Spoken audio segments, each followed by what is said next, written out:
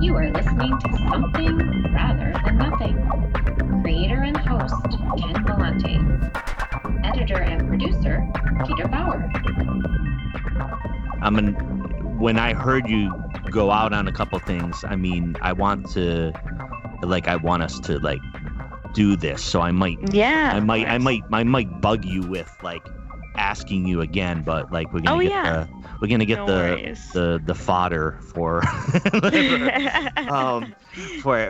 for everything else. And it did mess up this question again. You sound great right now. So good. I'm a massage.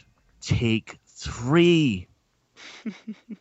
All right. So, with the question of how is wellness a creative practice, as a practitioner, I think about some of my more kind of complicated cases with that question. And a lot of times, there are, of course, some simpler cases where you're presented with something and there's a kind of very easy answer, right? Or thought on what's going on. But sometimes, we're very dynamic beings and our bodies are complicated, our minds are complicated. How that whole show is going on is an incredibly complex process. And as a practitioner, that becomes creative in terms of, okay, how do I kind of solve the mystery of what's being presented to me? If you're developing a treatment plan or making an assessment, there's a process of fitting those pieces together to get to that end place that you're trying to get to. But if your mind is too rigid and you're not able to think kind of outside what's right in front of you and figure out what questions to ask, your client or the person you're working with to get to that next space, that's going to be a difficult time. And I think in essence, even with a doctor, any kind of wellness professional, there has to be that ability to go beyond what's obvious sometimes. And so in that sense, it becomes absolutely a sort of creative process. And then the second piece of that, is there's this whole kind of meeting the client where they're at, right? And being creative in the sense of, okay, I'm going to develop something that's not just textbook what I should be doing, but it's also going to work for the individual person. And so each case in that sense kind of becomes its own little project, so shall we say. And with working as a healer in that regard, and just your comments around the impact of art, I surmise that you see, far closer a connection between those aspects of your life and what you do than, might be readily apparent at first. Yeah, absolutely.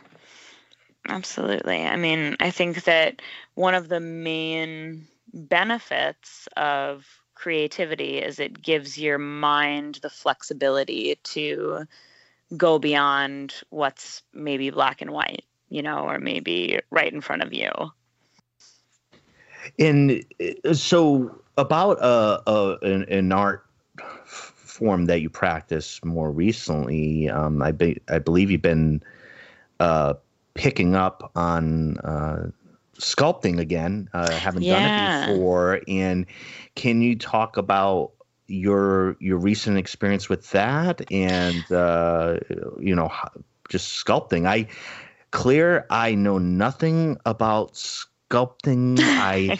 I'm intimidated. It's one art form where I look at artists do it, I'd be like, I haven't the slightest possible idea how you can achieve what you've achieved. I've been moved by certain sculptures. I've looked at Rodin and I've seen others, and it's amazing. I'm baffled. So with that, so tell us about sculpting and your relationship with it.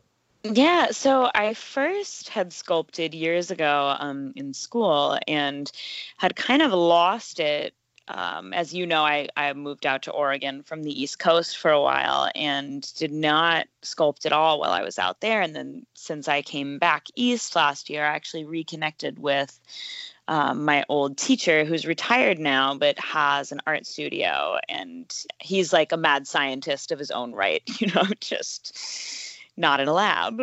With clay specifically is the sculpture that, or the kind of medium that we use, or that I'm somewhat trained in, shall we say. But one thing I really love about working with clay that I think other visual art has, lacks, or at least this sets it aside, is the fact that you are literally putting your hands in it, you're getting, there's a whole other feeling of kind of getting involved, because there's sensation, with, you're not just drawing with a pen or painting with a brush or something like that, but there's this actual, I'm sticking my hands in this clay and I'm literally fashioning the image that I'm creating. And there's something that feels almost like, I don't know if primitive is the right word, but something that's very raw about that experience. So there's a few different parts to sculpting with clay. So the first, you create the sort of, the clay is pretty wet when you first work with it. So you have to kind of, start the sculpture and then sometimes wait until the clay becomes a consistency and it's kind of, married the air a little bit and become a little bit firmer. And there are ways to speed that process. I've recently learned about, you can use kind of like a blowtorch and use it almost like a hairdryer on the clay. Oh my. So that I know. It's pretty fun. You feel pretty powerful holding something that's spouting this big flame. I can't say I don't enjoy that. I'm very interested in sculpting now. Yeah, exactly. And then, then from there, you're able to work in finer detail, right? Because when the clay is too wet, the detail is kind of going to collapse a little bit and it's not going to be as strong and vivid. So there's definitely a timing thing there that you have to work into how that process goes.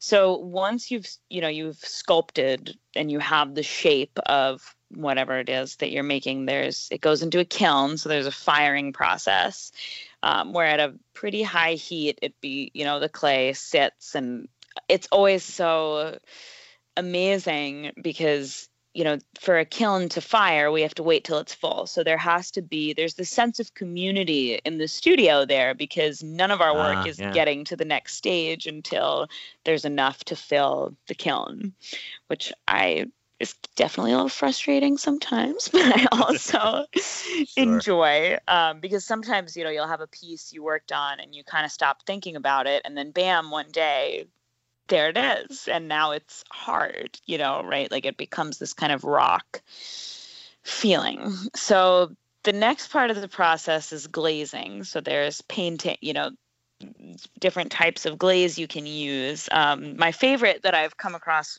more recently, that for some reason I had never found when I was younger, is there's this glaze so it's essentially, one sort of base color, and then there are these little tiny granules of another color in it. So they create this kind of splash. Once you've glazed a piece, the kiln is you fire it in the kiln again, and then the color kind of sets in and hardens in a sense. And that part's always a big surprise, because until, and I'm definitely not at a stage where I've done enough, I'm not experienced enough to know really what glazing will become. So there's always this moment of like, oh shit, how's this one going to turn out, Because I have an idea, but I'm sure the idea in my head is going to be different from what I'm about to see. Exactly. And that's definitely been a little bit of a test on my patience and willingness for things to evolve, which I think is a good thing.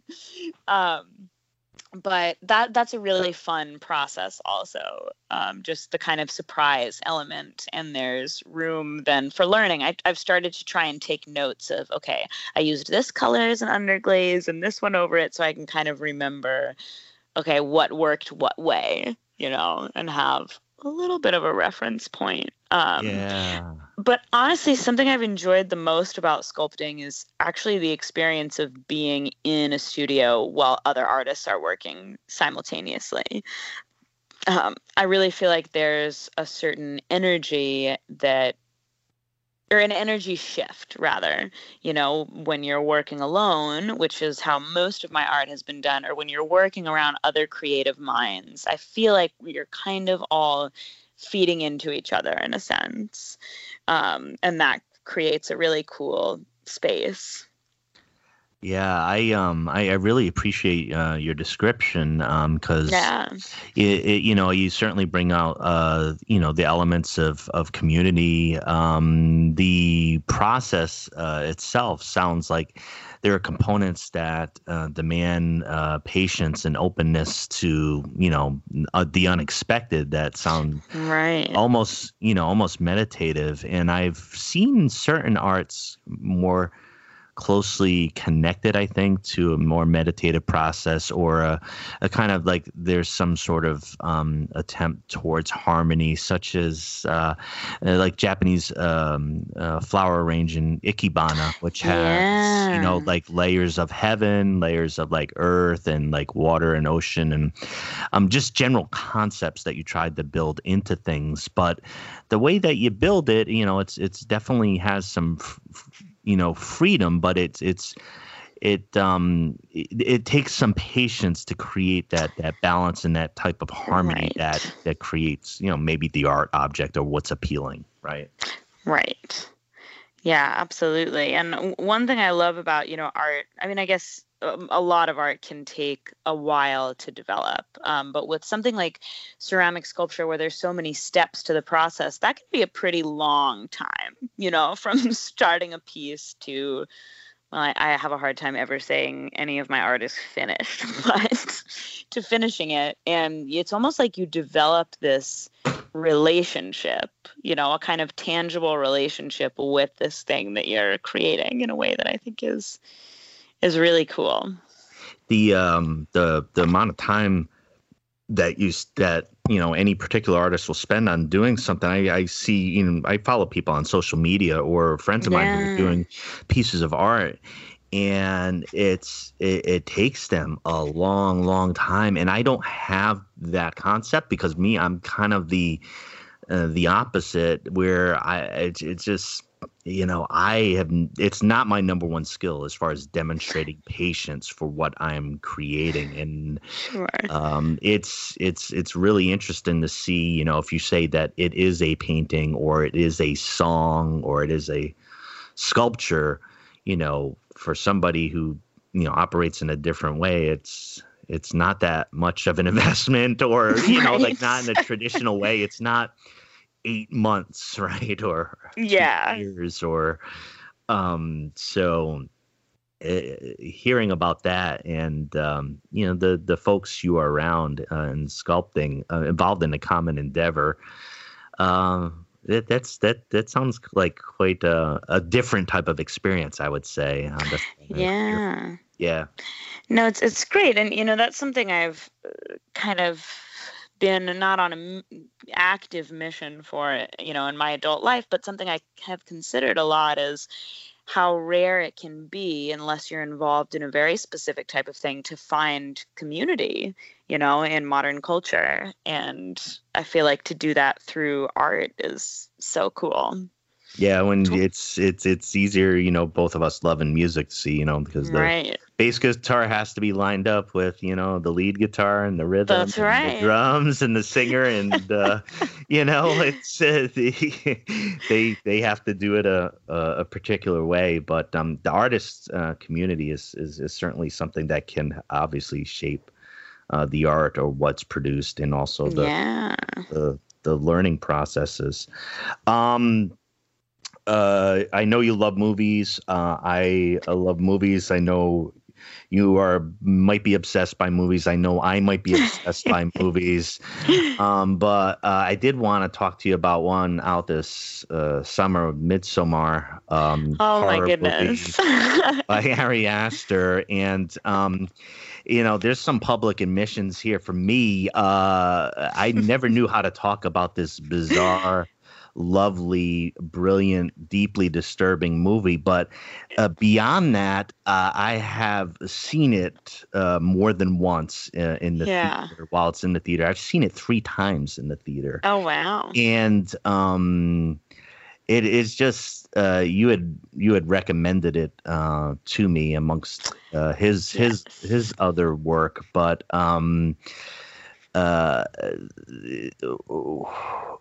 what do you think of it? Well, I was about to say, I was wondering what that next question was going to be, because I'm like, I don't know what to do. Begin to tackle I don't know this one. I'm going to be like, are you familiar with this thing at all? Or, I don't know. How do you talk? Wait, what kind of movie is it? Okay, here's a question. Let's guide it. Okay. It's been described in 3 different ways that I've seen. One is Wizard of Oz for perverts. The other is a surreal breakup movie, and the third is quite simply a dark comedy. Those are the 3 ways it's been described. Okay. Which one is it? Well, I'm gonna veto the first one. The reason being that I can find something like that perverted, and maybe that's a play on who I am, or who we are as people that are enjoying this film.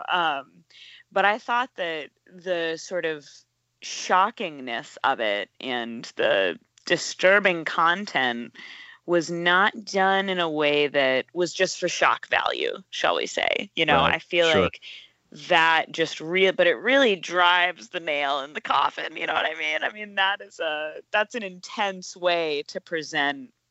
Well, I'm still a little bit up in the air about what exactly this movie was trying to present. But I have my speculation. But I definitely thought there was an immensely comedic element to it that I absolutely adored. It was similar a little bit to me. I don't know if you saw the film Get Out that was released a few years back. But also incredibly horrific and disturbing, especially because it's a little more, societally relevant in some really awful ways. But I think that the comedy in that too, and the ability to create that sense in a film that's so disturbing it's a wonderfully twisted and just fabulous thing to achieve. But with Midsommar specifically, I felt one of the reasons it was so funny is because there were a lot of really hysterical moments. I'm not talking about hysterically funny, like hysterical people having hysterical meltdowns or experiences or whatever. And I feel like that just represented a really true part of human experience. That can happen, and it could be so unwieldy, and have this kind of reaction. I watched it, so I had the first time I watched it through amongst in the theater, and I think what was very clear to me, if you could feel something that nobody said, was that it was improper to laugh at this movie. It felt so heavy. Dirty. It felt so wrong to laugh at it, but at the same point, it was just so overwhelmingly funny at points. I mean, it's at points. Emphasis on at points. At points. And so what's happened the next times that I've seen it, I've relegated myself that I am going to laugh out loud at the funniest parts because they are funny, and that's what I should be doing. But meanwhile, during that time, I am the only person laughing in the theater because most people are seeing it for the first time, I believe. Right. So. And just horrified at you, and now you're on about 10 watch lists in the local area. That's okay. I know for sure that people were unsettled by the laughing at points, but hey, I pay the same ticket price. Exactly.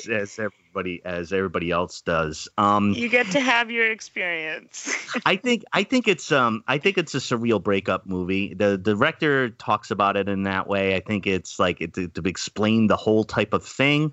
I think that's there. I saw pieces where the facial expressions of the lead actress. I'm forgetting her name right now, but she does some that were just overtly like Dorothy in The Wizard of Oz. That I think that's where the connection was, that she made these faces that were definitely a tip of the hat to The Wizard of Oz. But I mean, I don't know how far to to go with all that, but I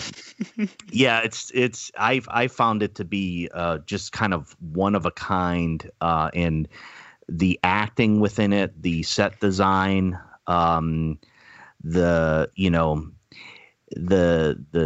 beauty of the scenery, and yet I almost expected for the entire movie for Hunter S. Thompson to come out of the woods and to join what was going on there.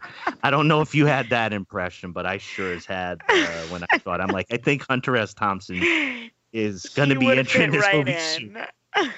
I would have loved to read the Gonzo journalism account of his experience if he were to be there. If you or I should try to write it and see.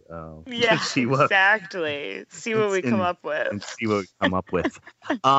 So for your acts of creativity, like if we jump back to sculpting for just a tiny bit, are you trying to create something specifically? I mean, is there a project you're like, I'd like to make this? Sure. Yeah. So a couple of things come to mind. And one thing, actually, this gives me some space to say one thing I meant to mention when you first asked me kind of what the significance of creativity is. But I feel like in a large way, and this is something I kind of strive for and what feels the most natural for me to try to produce in my own work, is this almost a connection to the divine, right? Like a reflection. The art will come out as a reflection of something that is greater than my life as Claire, or my humanity even, shall we say. I feel like consciousness is so vast and so much bigger than what we're experiencing firsthand, right? Like, oh, here I am sitting down in so-and-so room, and I feel like, at least with my own art, I like to try to channel something that's come from, I don't mean a higher place in a religious sense, but something that is kind of outside of my human life. You know what I mean? That's the one piece of it. And then the other piece, actually, I've always seen art or for me, it's always been a very healthy way to try to express, let's say, the darkness that resides in the inner world. Not to sound too ominous here. But it's always felt, and I never kind of meant it to be this way, but for instance, like the most recent piece that I'm sculpting has this skull face that was incredibly difficult to sculpt, actually, but I feel like there is a kind of darkness to human experience, and it can be very chaotic, and it can be very, what do I do with this? And I think to be able to express that in a way kind of heals it a little bit and creates a productive and helpful space to reconcile some of that. I don't know if that makes any sense. Well, it makes every bit of sense, and I think it's absolutely fundamental, Claire, because part of the investigation is that artists you're not going to pull out is it a thing of beauty, right? Like right. That is a component of art, but I think I've seen this and even mentioned in a previous episode around David Lynch, for example. I mean, who can create beautiful, very type of Pacific, calming, beautiful pieces and shots. But also, there's there's quite simply, death or dismemberment, Right. or blood, and in talking about his process, I believe when I was talking to Anya Khan in a previous episode, I had mentioned that about him in that process where he's seeing what he's seeing. He's engaging in transcendental meditation, and then what comes up.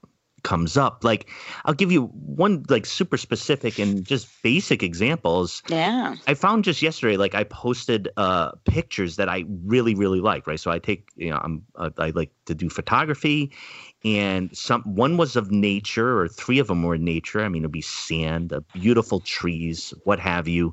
And then separately, with just the same interest, same engagement, I posted one from Ripley's Believe It or Not museum. That was Chucky the doll from Child's Play. And it's scary, and his scars on the face, and it's horrific, but it's just different things interest you. And I think sometimes I'm envious of consistent people, but I don't know, I mean,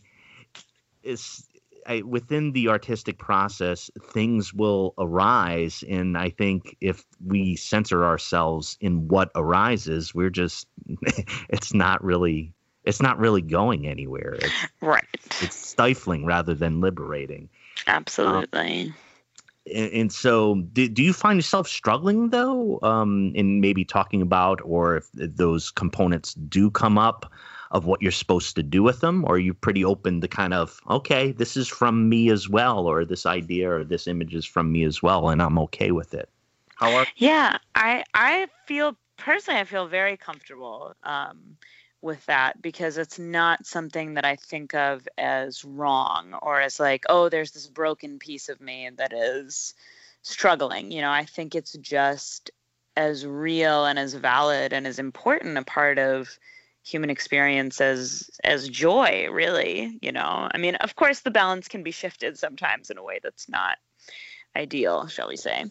But I think it's something that I've really come to terms with. And I think there were maybe times of my life, especially, as a young adult, where I was a little too open to those things, and maybe kind of, I don't know, embraced that a little too much without balance, which I think is its own rabbit hole to fall down. But personally, I feel very comfortable with it. And I'm wondering if I'm allowed to ask you the same question. Oh, of course. Of course. I've never felt comfortable with it, Claire. Mm-hmm. I've had it. It's not like I've hidden it. Whether it's the kind of sad songs or dark songs or the type of books that I like, and you only read or are interested in some like heavy things like Dostoevsky and Tolstoy and Russian and Faulkner. I mean, just throwing myself into difficult, many times dark, areas. I've done it, and I've done it for as long as I can remember. But I think now, and what I'm trying to do, whether it's with the podcast or doing art or an exploration for myself, I think I'm grappling with that like more head on, being comfortable with that, including things that I might create in not doing so. It's a tough one, but I would say, in perfect honesty, I would say no, I'm not comfortable with that. I don't shy away from it, but I wouldn't say I'm comfortable with it. I don't think those two things are different. Match up. Yeah. And I think, the meditation experience for me has helped guide me after I've meditated, understanding things are going to come up in the head and they're going to float away, and another thing's going to come up, and this one's red and this one's blue, this one's happy, this one's sad, and then they're all popping up. So, and it's all of those, we're kind of all of those, I think. Of course, if you ask the host, me, a verbal processor, the questions I'm asking you, I might go on for a very long time. Well, I've always appreciated that about you. I did like hearing some of your thoughts about why you're creating certain things, or what you're trying to create. Yeah. One of the questions here that I wanted to ask and ask you succinctly Sure. is, the big question is, what is art, and what makes an object a piece of art, in your opinion? Oh man, you're gonna have to give me a second on that one.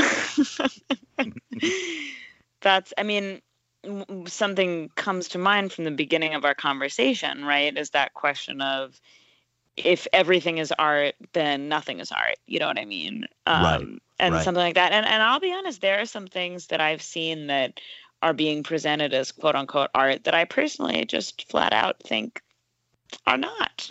Sure. And maybe this isn't always a clear answer, and there's a little bit of room for subjective interpretation. But something I think about is, if there's a piece of art and it's evident that somebody kind of put something into it that was meaningful, or that was actually trying to get at something and is reflecting something, then that is art, but I think something we see a lot, especially with certain modern music, is there's this kind of regurgitation and this almost monotony, to some things that are being created that don't feel as artistic to me, like some of the stuff you hear on the radio nowadays, not to talk hatefully, about anything, but I feel like, there has to be some sense of, this was meaningful to the person that created it, and there's some other level and something that's going on there. Right. It has to do maybe in the process or the attempt, and Yeah. there's something. It's entering this system, and I think part of the thing is, we can certainly, that's what creates this great active debate about what's art or not, because I think it's one of those areas where, the regular person would do philosophy and not realizing they're doing philosophy, right? They can Right. talk about what makes that an object, and I think those areas are a lot of fun. Music being one of them, right? Yeah. When somebody says that's not music, what did they mean? And I think Right. it's a good point to start arguing and engage in fisticuffs nowadays, I'd imagine, but it's also a very good point to start a conversation about, Yeah. how we've arrived at those two different areas. I got a big question for you. Okay. I'm ready. Yeah. And why is there something rather than nothing? Like why is anything here? Yeah. Well, I think that's kind of the age-old question, that's been pondered for a really, really long time. And to be honest, I have to say that I think and I mean this just for myself, I think there's almost a little bit of naivety to speak about this in definitive terms, because the reality is we don't really know. But I'll give you my speculation. And to be perfectly honest, I don't believe in any sort of divine plan. I don't believe that really there is an underlying, this is the reason, I think really Right. in our human experience, it becomes more about what are we making it, which is a scary thing. And I think that's a reason why it's comfortable to believe something, because it gives, an explanation. We have this kind of greatest blessing and greatest curse of human consciousness, which is that we can be here and we can speculate and we can understand meaning, but then we also have to kind of fill that void and figure it out, which is as much challenging as it is beautiful. And I think, largely we create that reason. I mean, maybe I've just known too many scientists, but it seems to me that there's just this kind of cosmic soup of,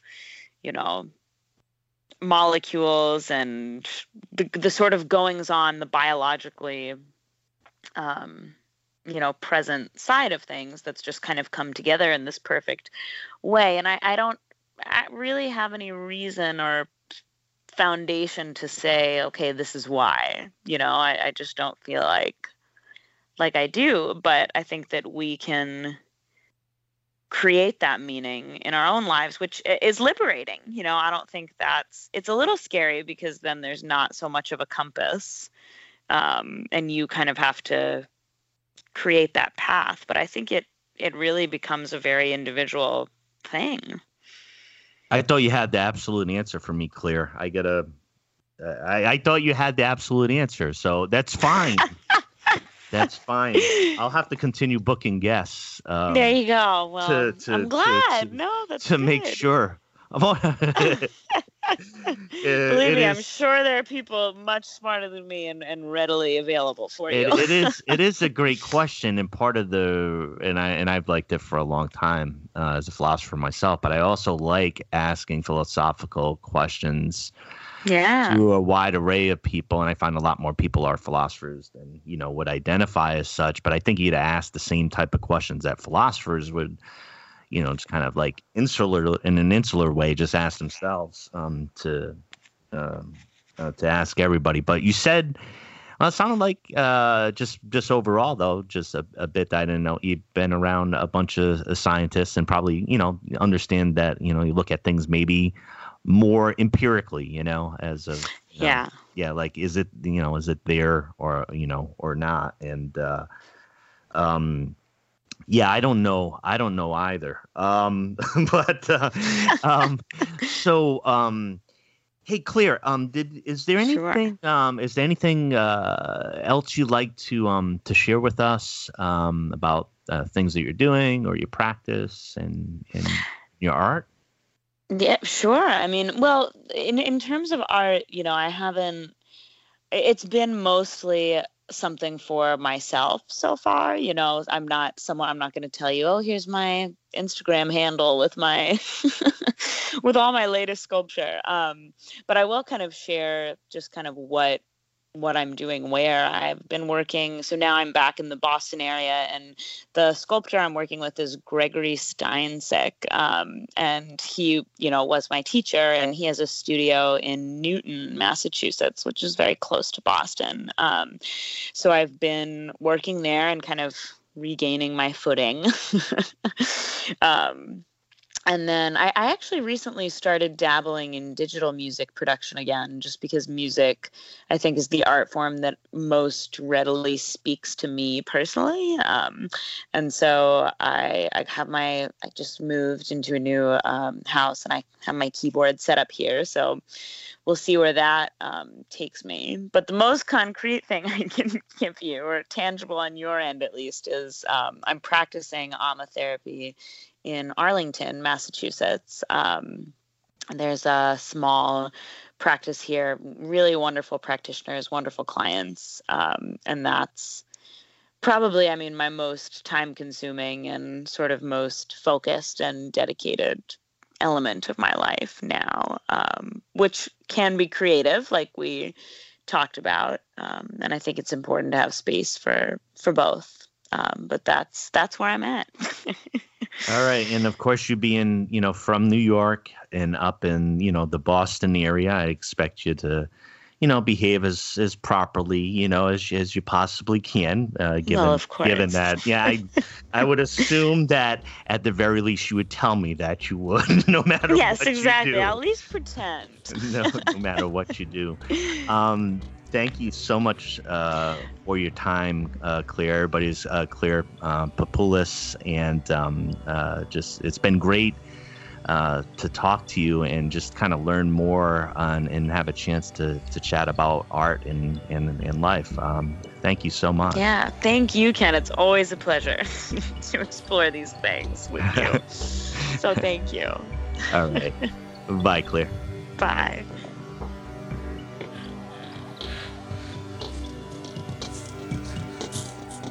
You are listening to Something Rather Than Nothing.